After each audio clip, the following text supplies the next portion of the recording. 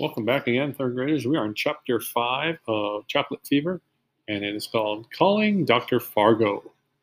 In later years, Henry couldn't remember who screamed first. All he could recall was that both he and Mrs. Kimblefarber were yelling their heads off, and the nurse, Molly Farthing, was as cool as a cantaloupe.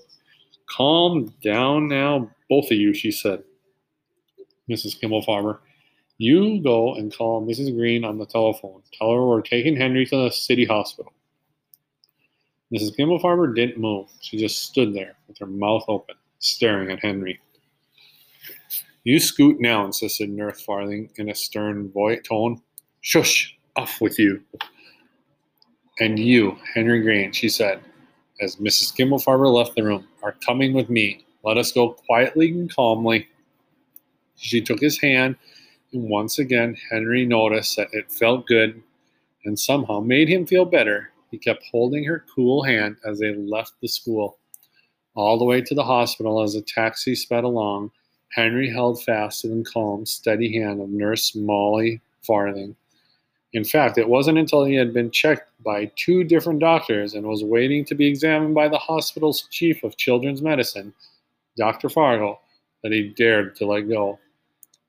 What, said Dr. Fargo as he came bounding into the examining room. He was a small, round man with a bushy white mustache and a confused look on his face. What have we here, eh? He asked. Boy looks like he fell in a mud puddle.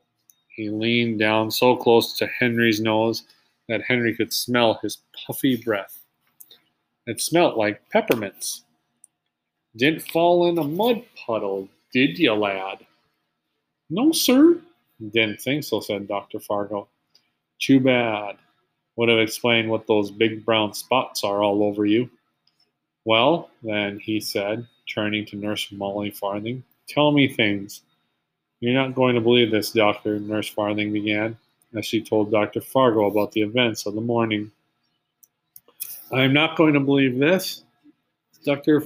Fargo repeated when she had finished. It's impossible. No rash in the whole history of rashes ever appeared so fast, or grow so big, or pop out with a noise you could hear. Impossible. It happened, said Nurse Farthing. So I see. Well, we'll soon get to the bottom of this, for my name's not, What is my name, by the way? Dr. Fargo, I believe, said Henry. Pleased to meet you, son, said Dr. Fargo, and he shook Henry's hand. Ought to do something about those big brown spots, though. Yes, sir, said Henry, who was beginning to feel confused himself. Dr. Fargo took Henry to the examining table and switched on the big lamp. For a full 5 minutes he said nothing but and ah as he poked and prodded Henry. He looked at every big brown spot and at all the bare spots in between the brown spots.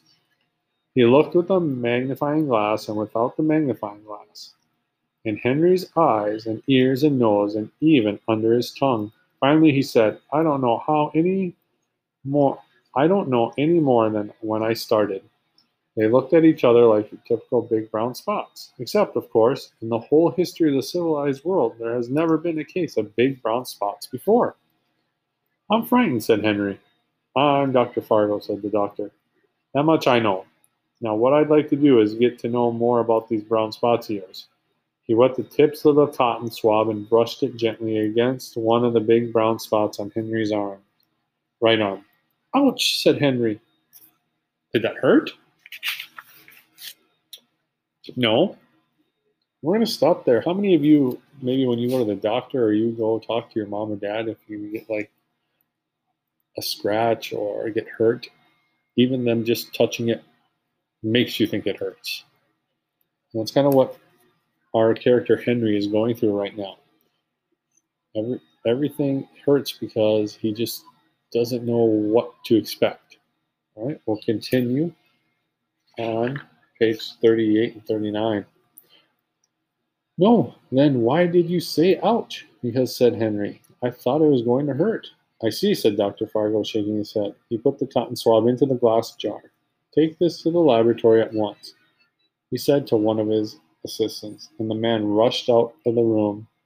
In a few minutes, we'll know more about those big brown spots of yours, the doctor said. Hands behind his back, he began to pace the room. Suddenly, he stopped, his nose in the air. Who has been eating a candy bar in my office? He demanded. No one answered. Dr. Fargo's nose twitched from side to side as he sniffed the air. I smell candy, he said. Someone's been eating a candy bar. Just then the telephone rang, and Dr. Fargo bounded across the room to answer it. What? What? He said. He said in the phone. Are you sure? His white mustache bounced up and down as Dr. Fargo sank slowly into the chair. He put the telephone down and a look of amazement on his face. Chocolate, he said. Those big brown spots are pure chocolate. Chocolate, gasped Nurse Farthing. Chocolate, exclaimed Henry Green. Chocolate, echoed Dr. Fargo's two assistants. Exactly, said Dr. Fargo. A boy, it seems, is nothing more than a walking candy bar. That's going to be important later, third graders. He's comparing him to a walking candy bar.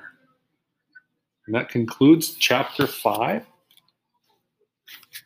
And I hope your guesses were right that he is right now full of chocolate and is bursting full of chocolate.